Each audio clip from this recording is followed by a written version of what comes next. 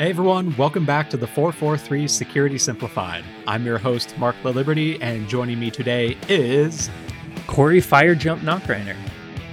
Fire Jump... Oh, okay. It that might will make be more sense in just a bit. The fifth stop in the Himalayas. I don't know. I don't think that is. I think if you're on... It's not. It's simply opposite way, I guess. If you're on the fire jump portion of the trail, you took a wrong turn. Yeah. But anyways. You fell in some crevasse on Everest and went right down into the core volcano of the earth instead of the freezing cold part you're usually in. On today's security podcast, not mountain climbing podcast, we will be discussing a couple of reports, one thanks to the Linux Foundation and the other courtesy of Forescout, where we discuss open source and OT system security. And then we will round it out by going over Gartner's 8 security predictions for this year and give them our own thoughts along the way. So with that, let's go ahead and hike our way in.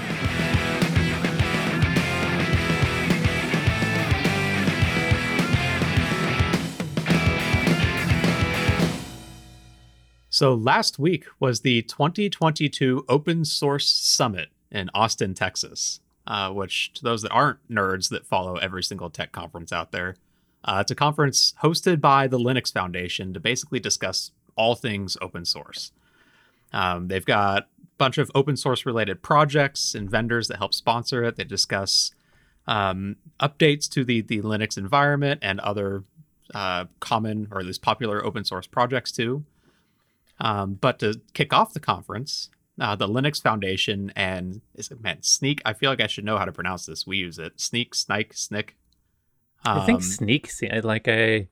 I would read it as Snick, but Sneak seems like what they're going for with the weird spelling. I think it is Sneak. Either way, Sneak, pretty popular and actually relatively new, but up and coming code analysis vendor, published a joint report titled "The State of Open Source Security."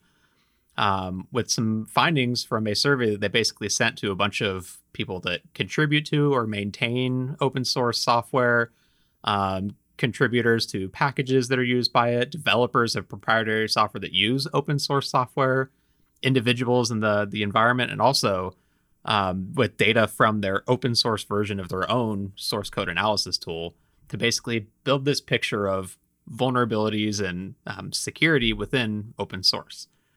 And I know this is a topic we've touched on quite a few times, typically on the side of people stealing or compromising open source packages through package management libraries and using that to take over or inject malicious code into other applications.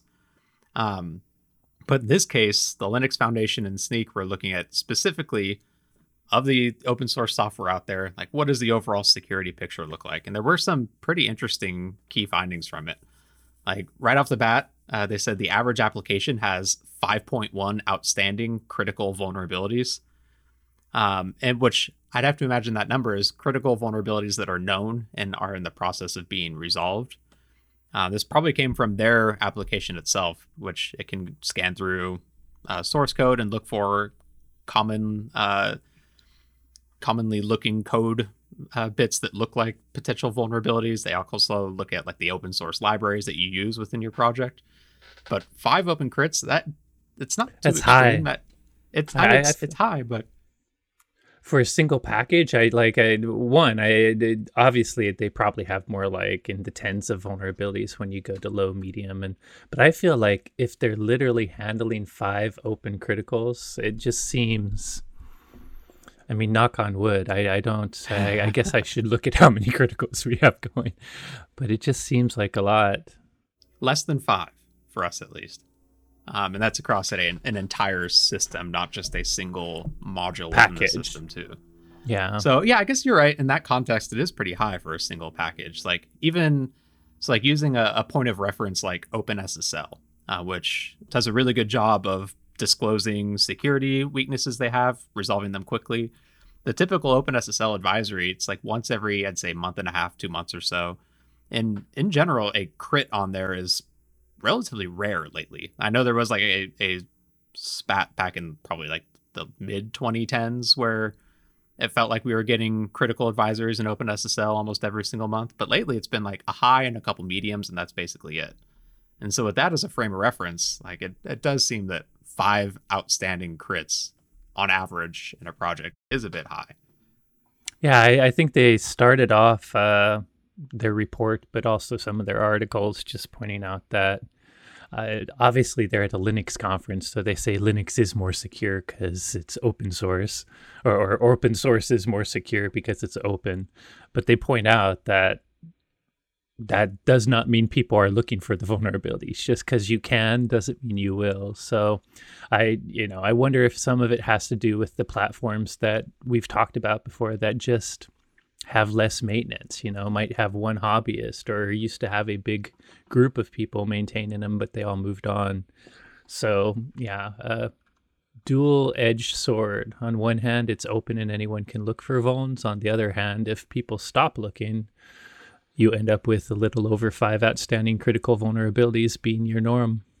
Like, I think at this point, I'd say it definitely has the potential to be more secure just because those additional eyes. But like you were saying, I don't feel like it is in general more secure, just because instead of a business maintaining it with a team of developers, like you said, a lot of these, even really popular ones, are literally just like one dude managing pull requests into it. Yes, it may get some contributions from other people outside of that developer, but for the most part, it's like a lot of really popular packages and libraries are maintained by just individuals as like a passion project. Yeah, I think we forget social humanity when we think about open source, and that, yeah, everyone can read it. Look at this free utopia. Anyone can go and check this source. But money drives us. I mean, we all don't have enough time in the day. So we all have to live and make money. So people that start out with this nice feeling of donating time for open source, I guess some can turn it into a job, but a lot of it is community effort. But if you're not paying people, they're going to deprioritize things. So and I don't think... oh, sorry, go ahead. Yeah. Platforms like Patreon have actually made it easy to earn, not necessarily easy, but possible to earn a bit of money as a open source contributor just from people that use your package and want to donate a coffee a month to you, basically. But even then, like, that's going to incentivize still new features to keep it interesting and get more people in versus necessarily some of these bug fixing fixes. Maintenance. Yeah. Anyways, a lot more stats, so I interrupted you on one, but we should go through the rest for sure. Yeah. So when it comes to maintaining like your application or system you're developing and using open source packages, it turns out that most applications use quite a few different dependencies. In fact, they found the average project has 69 dependencies in it. So basically 69 different packages that you need to stay up to date on their security to ensure that you're keeping them updated within your project. So like using us as an example, like the Firebox, we use things like OpenSSL for our encryption library, OpenSSH for our SSH library. All of these are open source applications that like we have a formalized program to make sure that we keep up to date for the latest security advisories too. That's 69. That's just the first level dependencies.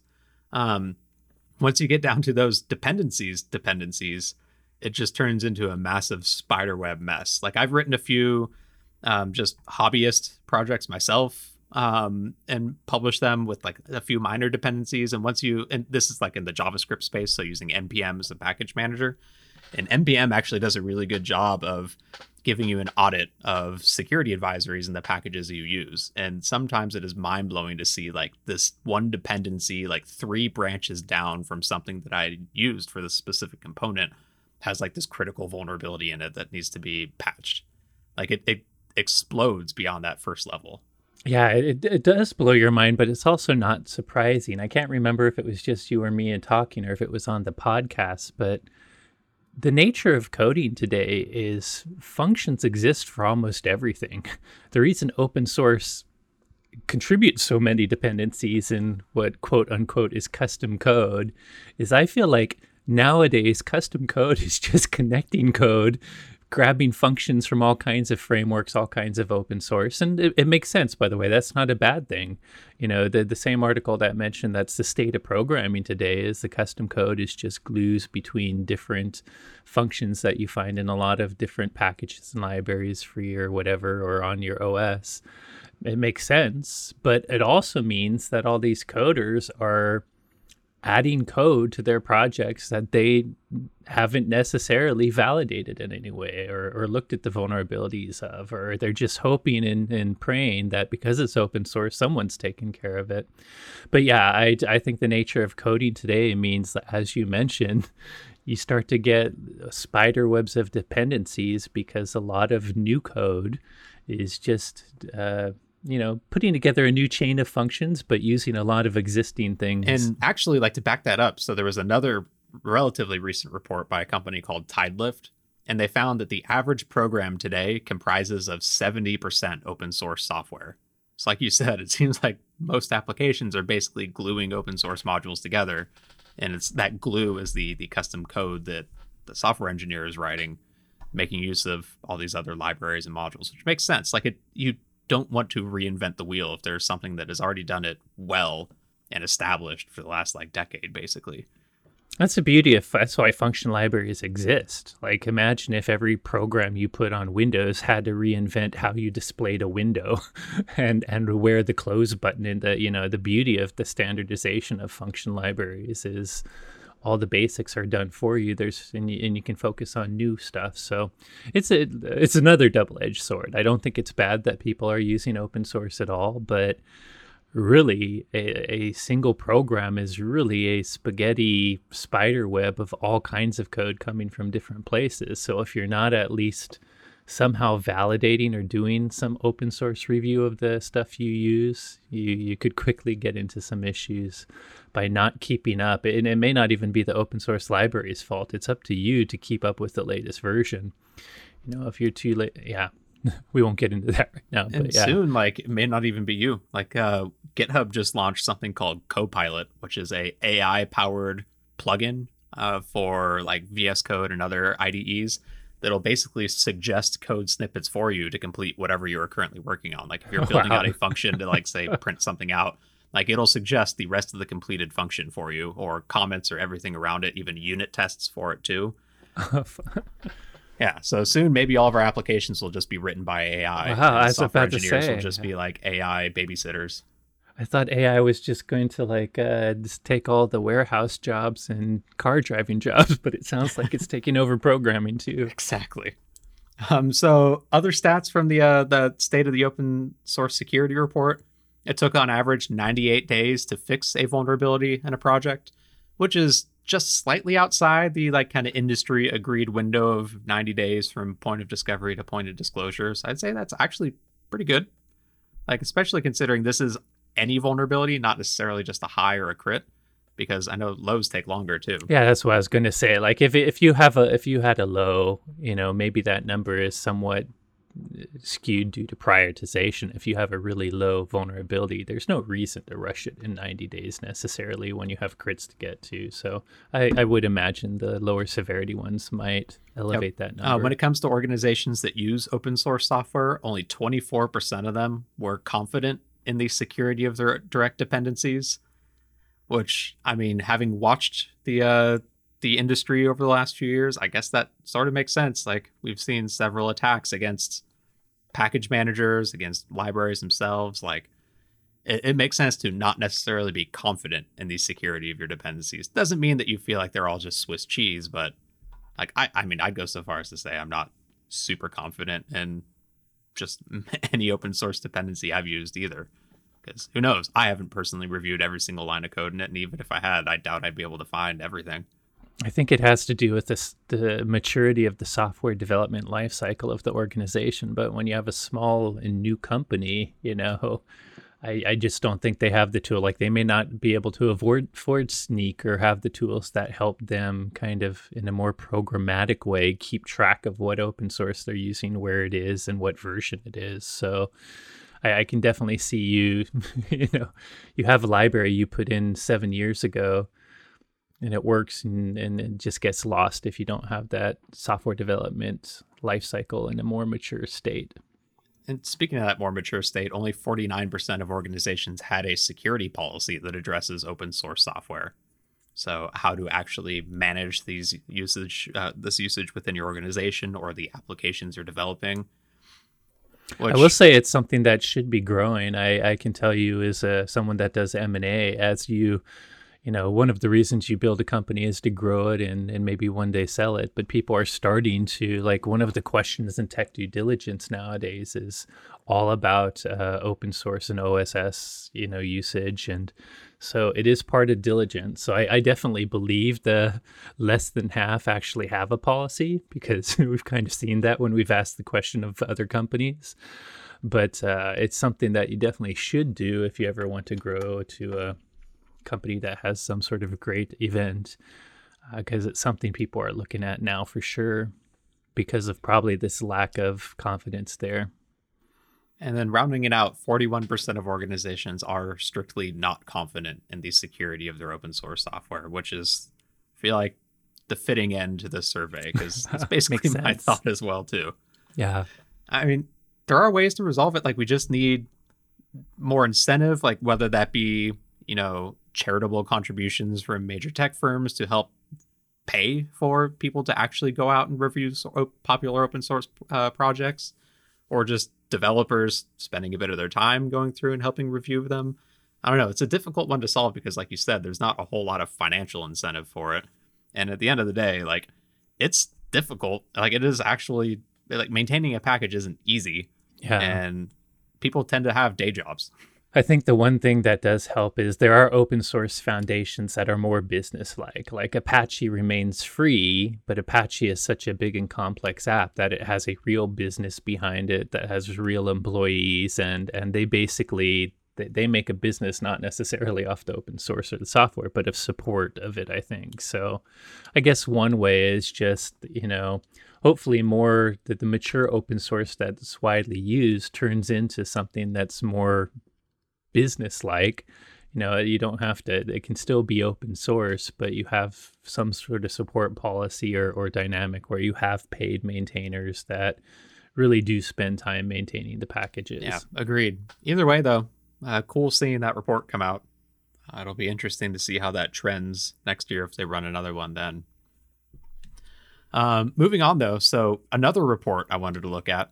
So this one starts 10 years ago, where a group of researchers under the name Digital Bond conducted a research project that they called Project Basecamp to investigate critical operational technology device security, and where they ultimately coined the term insecure by design for these systems. So before we jump into the updates to this saga, Corey, do you want to go over a bit of an overview of the difference between operational technology and traditional information technology? I need to find that Gartner definition again to use their definition. But to me, operational technology is things like HVAC systems, big turbines, centrifuges, the types of technology you're going to find on a plant floor, things that, water pumps, stuff like that. So I guess tech that are for managing, I guess, like the safety and usage of like an industrial system versus like IT being like the business side of things. Exactly. Yeah, that's great. Like the back office, all these type of companies will have normal computers, normal ADs, but they're going to have very specialized equipment for industrial manufacture or whatever reasons. And while there's still computers too, the operational technology is like these proprietary, manufacturing or water systems, etc. And while they may like connect over Ethernet, they tend to use like their own proprietary custom protocols. Often they don't connect over a traditional Ethernet the network. Old stuff doesn't. I think we'll find that, unfortunately, the Ethernet has gone up, which is really the problem with all this OT technology. It was supposed to be protected by this air gap of not being connected to a network, but I would say the majority of it nowadays does have Ethernet. Yeah, so last week, Forescout released a report titled OT Icefall, which is named after the second stop on the Everest route, The first stop being Basecamp, so kind of piggybacking off that initial report 10 years ago, where ForcePoint detailed their research into OT systems. Basically, they went out and bought, I think it was something like 60 or like several dozen different operational technology devices and systems by around a dozen or so different manufacturers, and just looked for vulnerabilities in them. And then also gave a picture of the overall landscape for operational technology systems. So in the report, they noted the systems they tested are commonly used in industries like oil and gas, chemical, nuclear, power generation and distribution, water treatment and distribution, mining, and building automation. And from the report, there were a few interesting and somewhat frightening, but not really surprising findings that they had. So first off, they were able to identify 56 new vulnerabilities in devices made across 10 different operational technology vendors that were caused by insecure by design practices.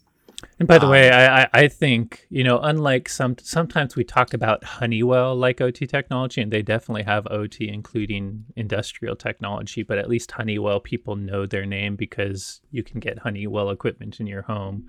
But these were all companies like, I think, Delta V, OpenBSI, Control Oh yeah, Wave. OpenBSI. Yeah. Everyone knows about that. Stardom.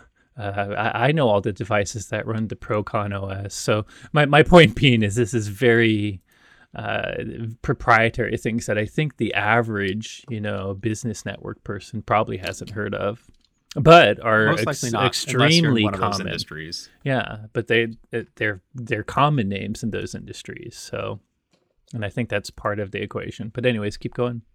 Yep. Of those flaws, 26% of them were issues that could enable credential compromise, 21% enabled firmware manipulation, 14% were remote code execution, and the rest were some mix of either configuration manipulation, denial of service, authentication bypass, file manipulation, or logic manipulation. So logic manipulation being, again, the actual logic that tells this system what to do based off of inputs. So just going through the report, like a lot of the issues boil down to hard-coded credential use across all of these, which is something we see across IoT devices. Just I was going to say that. I mean, the sad thing is you would think industrial OT technology, things that these very specialized companies use, would somehow be better than IoT. But meanwhile, you've heard Mark and I talk about IoT a lot. Mark, I mean, hard-coded credentials is one of the first things you look for because it seems to be the circa 2000 mistake that IoT vendors still make to this day. So like you said, to me, it's just surprising that kind of IoT 101 crap is all over this OT technology. Yeah. Even worse than that, there were quite a few issues that were derived from having no authentication at all for their management protocols. Basically, if you can get on the network where these protocols are handled, you can issue commands to take over control of the device or instruct it to do what you want without any authentication whatsoever. Which that one I feel like boils down to these used to be air gapped, where maybe that wasn't the biggest issue then, but now that we are literally connecting them to traditional IT networks, that's certainly not the case. It is that Ethernet connector, and I think we've said this in the past when we talk about SCADA or industrial security. Like these devices, many of them were made in the day and age where air gaps existed, and like if you read the OT Icefall report, you'll see what a normal kind of OT network or OT business would look like, where they do have an enterprise zone, but unlike some companies, OT companies should be relatively good at segmenting. But I think in the past, the thing that had their plant DMZ, the place where they had their human, interface machines, those were not as Ethernet connected as they are today. But now everything has Ethernet, and they're just sneaking. That air gap is sneaking all over the place. Speaking of Ethernet, there were at least a few issues that were caused by management access, like Telnet and SSH being enabled by default with hard-coded credentials, which, I mean, this is, like you said, stuff that I'd find in like the crappy like webcams straight from China. It's difficult, or at least it's tough seeing this in operational technology systems that are going to be, sitting in a power plant. Like, that's a bit more extreme than some random camera that someone might buy off Amazon. One really interesting finding was 74% of the devices had some form of security assurance certification, like ISO Secure component security assurance or system security assurance, or quite a few others. And one quote that really stood out to me from the report was, considering the vulnerabilities discussed in this research are either the result of insecure by design or often trivial failures of security design, these findings point to some serious issues with the security standards and certifications for operational technology. Which is a very good point. Like, these assurance certifications are supposed to say, like, guarantee that your development and design process and engineering process are adhering to some sort of security standard that could then mean that your device is probably more secure than ones that don't have the certification. But if they're missing these like low-hanging fruit issues, like, yeah, obviously it's not a good test if they're not seeing the basics. Yeah, I did skim some of the webinar, and I will say the speaker on the webinar did say, by the way, I don't think certification is worthless. It's a good idea to have. But again, mentioning the issue is you definitely need to up that certification so that it at least covers the basics. Yeah, they pointed out some of their reasons they think that these issues are coming about. Like, one they pointed to is the recertification effort is lengthy and costly, and it causes some vendors to opt for the lowest level or simply state that they're developing their products according to a standard versus actually going through the certification process. They point out that the target of evaluation might be incredibly limited or not cover some of the most relevant attack surfaces, like proprietary engineering functionality or third-party networking libraries.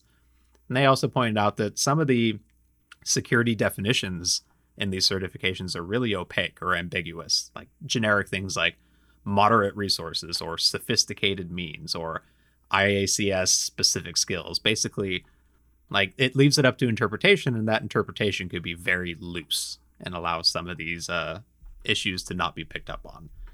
Either way, though, like 54 vulnerabilities or 56 vulnerabilities in devices where 74% of them had some form of security assurance certification isn't a good look for that particular industry. Another thing they highlighted was they actually had issues with tracking vulnerabilities across a lot of this technology because it's not really standard to go get a CVE and track vulnerabilities across the products. I'd say that's very much picked up in the IT space, but it doesn't seem to have picked up a whole lot in the OT space. And then one final issue they pointed to was there appeared to be a limited usage of like some of these programmable systems between run modes and program modes, meaning if it is running and connected to a network, an attacker with access to it could trigger it to program it and program new logic onto that host. Whereas they recommended having a physical hard switch at best, or at least some sort of logical way to switch between run and program modes, so it's not just sitting there waiting for someone to reprogram it. Either way, though, interesting report. They actually, like you mentioned, they detailed a few specific attack scenarios on how an attacker could pivot from a compromised like data historian or a workstation on an IT network and attack the SCADA network through some of these vulnerabilities. I think they had like 3 or 4 scenarios, which were pretty cool. And then the real big whammy was at the end, they showed a Shodan search for this. And they actually found thousands of these devices, not just connected to an IT network, but connected directly to the internet and indexed by Shodan, which is about as bad as it could possibly get for that. I'm actually not surprised about that. I guess it was actually a name, but it was a PLC from Honeywell. I remember when I did like a 5 or 6 year old SCADA presentation, one of the things was a real time. There was a Shodan search for how to find this specific device. And not only did they show up, but you could... I heard from a friend that the default password actually worked to log into the device too. So scary stuff showing up on the internet for sure. Hopefully it wasn't a real factory. Maybe it was a demo unit or something. That's what I tell myself at night when I turn on my water faucet and hope something. I mean, we comes always out. see CISA warn of like hostile foreign nation states like probing our critical infrastructure looking for security weaknesses. And if that critical infrastructure is just straight up connected to the internet, like that's not Don't a make good it look. that easy for them. Yeah. Give them at least a few roadblocks. Oh, man. Either way, if you are in the OT space or if you're just interested in it, the report was pretty dang interesting, even like to my stance where I have no real say in the game. So definitely check it out. OT Icefall is what it's called from Force Scout. Moving on, the last thing I wanted to chat about. So Gartner, speaking of Gartner, they just hosted their Security and Risk Management Summit last week, where they disclosed their 8 security-related predictions for the coming years. And they cheated, unlike us, who try and predict for just the single year coming. Theirs actually extend all the way out to 2026 in one of their predictions. And the bulk of theirs are like business-oriented in the cybersecurity space. But I figured we could go through them and then just give our 2 cents on whether we think it's realistic or... Yeah. I would say some of them are just Gartner getting to predictions we made long ago, but that's okay. Yeah. We'll go through them. So let's start with the first one, where they said through 2023, government regulations requiring organizations to provide consumer privacy rights will cover 5 billion citizens and more than 70% of the global GDP. And so my interpretation of this is basically something like GDPR expanding well beyond the European Union and into other large congregations of people like the US and other massive countries. I think 2023 feels like a little ambitious for that. But it will I happen. think it's trending towards it. Yes. Yeah, we started we had a prediction on this, essentially that GDPR would come to the US, which has started with California, at least with the CCPA. But I think you're right that 2023 is a little ambitious in that bureaucracy slows crap down. And right now, I think globally, there's a lot of dysfunctional governments around the world that for other political reasons can't pass anything. Yeah, there's some other bigger global political things happening issues too, going on. But I feel like this one is inevitable. I do think there's, I think we made, to me, it's consumer backlash. It started with consumer backlash with privacy issues on social media, consumer backlash with IoT privacy things. So I feel like they're right. And we made the prediction ourselves even earlier, which didn't come true during that time. But I think it's inevitable. If this was within a 5-year range, I think it's probably going to happen. Yeah, I'd agree. I think 5-year is more realistic for this, but hey, maybe next year. Second prediction was by 2025, 80% of enterprises will adopt a strategy to unify web, cloud services, and private application access from a single vendor's security service edge or SSE platform. This prediction is right up WatchGuard's alley. I mean, this is why we have our SASE strategy. So I guess agree. This is obviously one of the more business ones, but actually, to me, this one, I kind of think Gartner's changing their tune. As someone that talks to Gartner a lot, because we are a vendor ourselves, really the point of what WatchGuard has been doing, it's summed up in what we call our unified security platform. Security has lots of different types of components, endpoint, network, identity, lots of layers, and having to manage all that separately. And by the way, now you add first all the layers security needs, but now you add the hybrid network where you have SaaS services, hybrid cloud situations, people working from every place on earth. And it just simply makes sense that for the poor sanity of IT in your security group, you need to unify some of the management of all these capabilities just in order to get stuff done. I think most security groups find themselves under-resourced in the fact that they just have all kinds of projects they would want to do to improve things. So unifying makes total sense to me. But I would say this almost is like an about face because Gartner, we created a unified threat management device to do this. Gartner was always, the enterprise is the one that will piecemeal it. They want best in breed. They will buy the best of each thing. But this seems to be saying they're now going to adopt a unified vendor strategy. So it seems like consolidation or unification of controls is trickling up, Gartner. So maybe we should have been in the leader quadrant for unifying long before you had this prediction. I'm overstating it just for fun. Sorry, Gartner. Well, I don't think that 80% of enterprises by 2025 is realistic for this either, because that would imply that basically the next time renewals come up for a lot of these services, 80% of enterprises are going to go with a single vendor for all of those. Yeah. And I don't think in the next renewal for a lot of these things, they're going to start consolidating. I bet they'll start moving towards there potentially. But it will take time. Yeah. This is something that doesn't occur overnight. But I do still think the premise that I don't care how big your business is, when you can start to consolidate things and save, it's not about saving the money from buying different things. It's about saving the time of the people that have to manage it all. That there's far more human costs in when you buy security controls, I think, than actually the control itself. So it does make sense that people are going to adopt something that simplifies managing multiple types of security. So totally makes sense. Next prediction was 60% of organizations will embrace zero trust as a starting point for security by 2025. More than half will fail to realize that benefit. I wonder what that second part means, because I assume that half applies to the 60%, meaning of the 60%, more than half will not realize the benefit of going to zero trust. So I'm curious. The report we looked at just had these predictions, didn't have a keynote. I didn't get to see a keynote discussing it. So I'm curious why they think so many will fail to realize the benefit.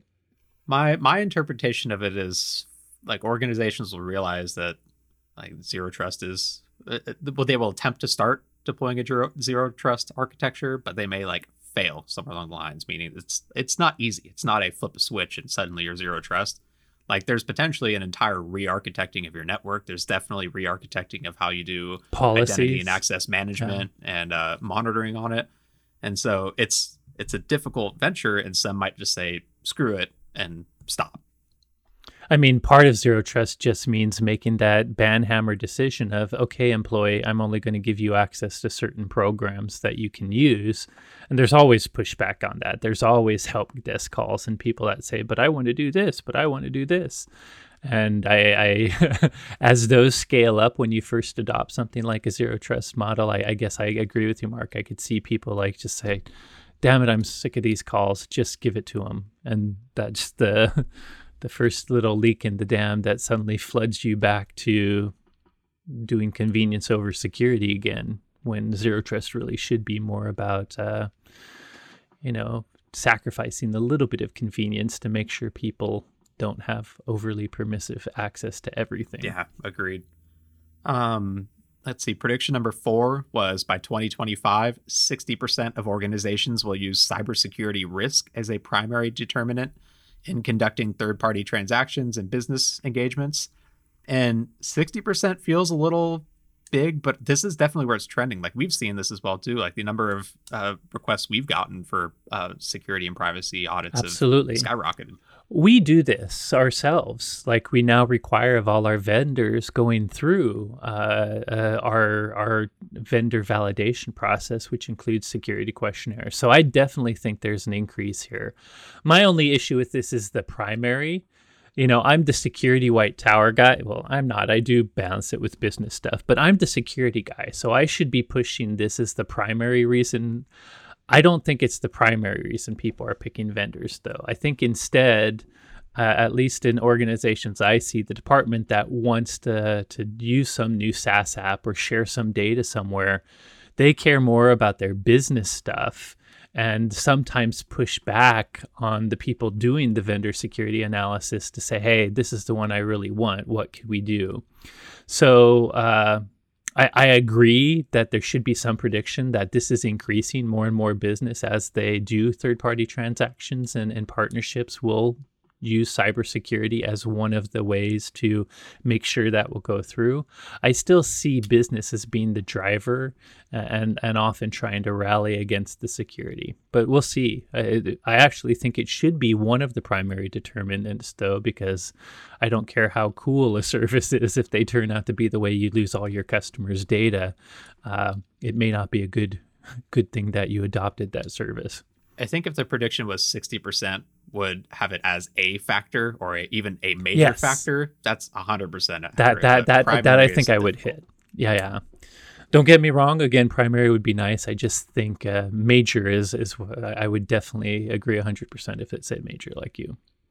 As prediction number 5, through 2025, 30% of nation states will pass legislation that regulates ransomware payments, fines, and negotiations, up from 1% in 2021. This one I think I can get behind. Like the US has already started going down that route. Like we haven't regulated all ransomware payments, but Sanctioned FinCEN, countries. the Yeah. financial crimes enforcement network, will go after you if you pay a ransomware extortion to someone out of North Korea or Iran or whatever. This is one I want to come true simply because I think every listener knows my and our stance on people shouldn't pay. The fact that insurers have paid so long has just driven the malicious business model. But this is also one I don't see it happening. I'm skeptical here. I know FinCEN has done the, hey, basically they said we might go after you if it's a sanctioned country. Remember, that's illegal, but I haven't seen them go after anyone that paid a ransom yet, and I'm sure there's some that have gone to places like North Korea. So it's one I hope comes true, but I'm somehow skeptical. I think there'd be a lot of pushback. This is the type of thing that businesses don't like regulating. Whether it's a good, like it's not good for business to pay ransomware, but if you happen to be the business that you're going to go under unless you get your files back, they might be upset at government. So I surely hope nation states pass regulation that helps lower ransomware incidents and lower payments. I just feel somewhat skeptical of this one. Yeah, that's fair. Prediction 6. By 2025, threat actors will have weaponized operational technology environments successfully to cause human casualties. And based off that last report, I'd say this is entirely possible. I predicted this long ago, and it was targeted towards ICS and SCADA. And I think there's some evidence that things like this may have happened. There's still a Saudi pipeline bombing situation that seemed to be cyber. Cyber was used to help. By the way, just a quick groan that I just used cyber. I've just become the DEFCON nightmare of the government's. Anyways, that aside, there were some evidence that cyber attacks were used to help in bombings. There's some that hacking systems were used in shootings. So I can get on board. I actually think people don't realize how connected technology is to the physical world nowadays, and there's lots of potential for this. And I believe it might have already happened. We just don't know much about it it hasn't become public. So no argument from me, Gartner. I think we made this prediction long ago, like I think 7 years. I'll have to look up what year we made a prediction that there would be a human casualty due to a cyber attack. And especially if like this war in Ukraine continues chugging along, like I feel like this will be much quicker than 2025. Absolutely. Unfortunately, yes.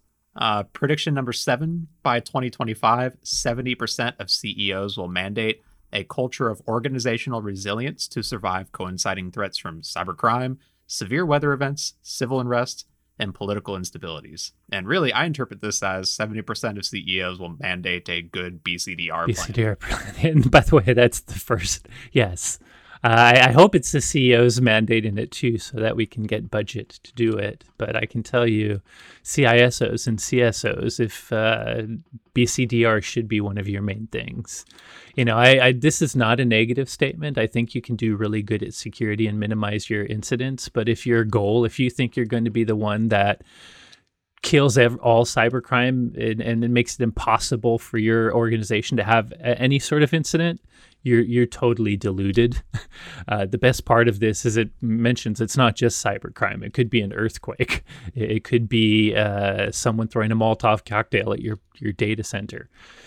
So if you're not considering BCDR, you're a little crazy. It really is the only control you have, that knowing that one day you are going to have an incident, whatever the incident is. There's nothing you can do to stop it. There's something that will happen one day. Making sure you're prepared for it is the only and best thing you can do. So one, I support coming true. I hope it hits all the way up to the CEO level. But I can tell you, people like our CEO, I mean, security has come first. Watching supply chain attacks, watching a different digital supply chain attacks, but watching other things like not being able to get supply chain stuff affecting business, watching DDoSes. It's definitely something CEOs are thinking about, how to keep business running even in the horrible likelihood of an event. And then finally, rounding it out, by 2026, 50% of C-level executives will have performance requirements related to risk built into their employment contracts. I would like to see this, because that means that it's not just a security and IT function, that it's an entire organizational function. I would love to see this. Like, for instance, someone like me or us, Mark, we're a CSO in the related roles. We certainly have these sort of requirements. But the CFO, the guy writing the checks, the chief support officer or the VP of customer service, I have not seen this go to the other C-level roles yet. I think the CEO, the security, and the CIO, so whoever's in charge of IT, all of them certainly have these now, but it would be interesting to see how this comes through and what those requirements look like for the non-technology departments, like marketing even. What would the CMO's risk performance requirement be like? I would like to see it happen, because I think all of us, security is a people problem as much as a technology problem, and you need a culture that goes all across every department, and C-levels need to drive that. But I haven't seen the type of requirements in a contract for the other types of C-level roles, so I'd be interesting to see what those are starting to look like. Gartner must be seeing something for them to predict this, but I personally haven't yet. Yeah, either way, I feel like these are pretty solid predictions, especially since half of them are stolen from us. Yeah, pretty much. Gartner can do next year just by checking out. I think they're 7 years behind, so maybe they'll eventually catch up with some of this year's. I'm kidding. We love you, Gartner. Just joking. All for fun. Please don't pull us out of the Magic Quadrant. Yeah. Cool report, though. Yeah, for sure. So I guess, man, maybe we got to make some more longer-term predictions officially for our next round of security predictions. Well, yeah, maybe sometimes the most fun predictions, as far as weird dystopian things, it's hard for us to do next year, but we can certainly do in a 5 or 10 year timeline. So maybe we should do this approach where some of our predictions are in the next 5 years rather than just next year. Yeah, and if you listeners have any interesting predictions, throw them our way too, and we'll absolutely discuss them on the podcast. Yep. And with that, man, time to sign off. Here, let me get my pen. That's how you sign off on a podcast, right? God, get out. Right on your microphone. Okay. Hey everyone, thanks again for listening. As always, if you enjoyed today's episode, don't forget to rate, review, and subscribe. If you have any questions on today's topics, suggestions for future episode topics, or you want to pitch your predictions to us to review, you can reach out to us on Twitter. I'm at XORRO_. Corey is at SecAdept. And the both of us are at #the443podcast. Thanks again for listening. And we are actually off next week for some well-deserved PTO. We will chat with you 2 weeks from now. Summertime. End recording.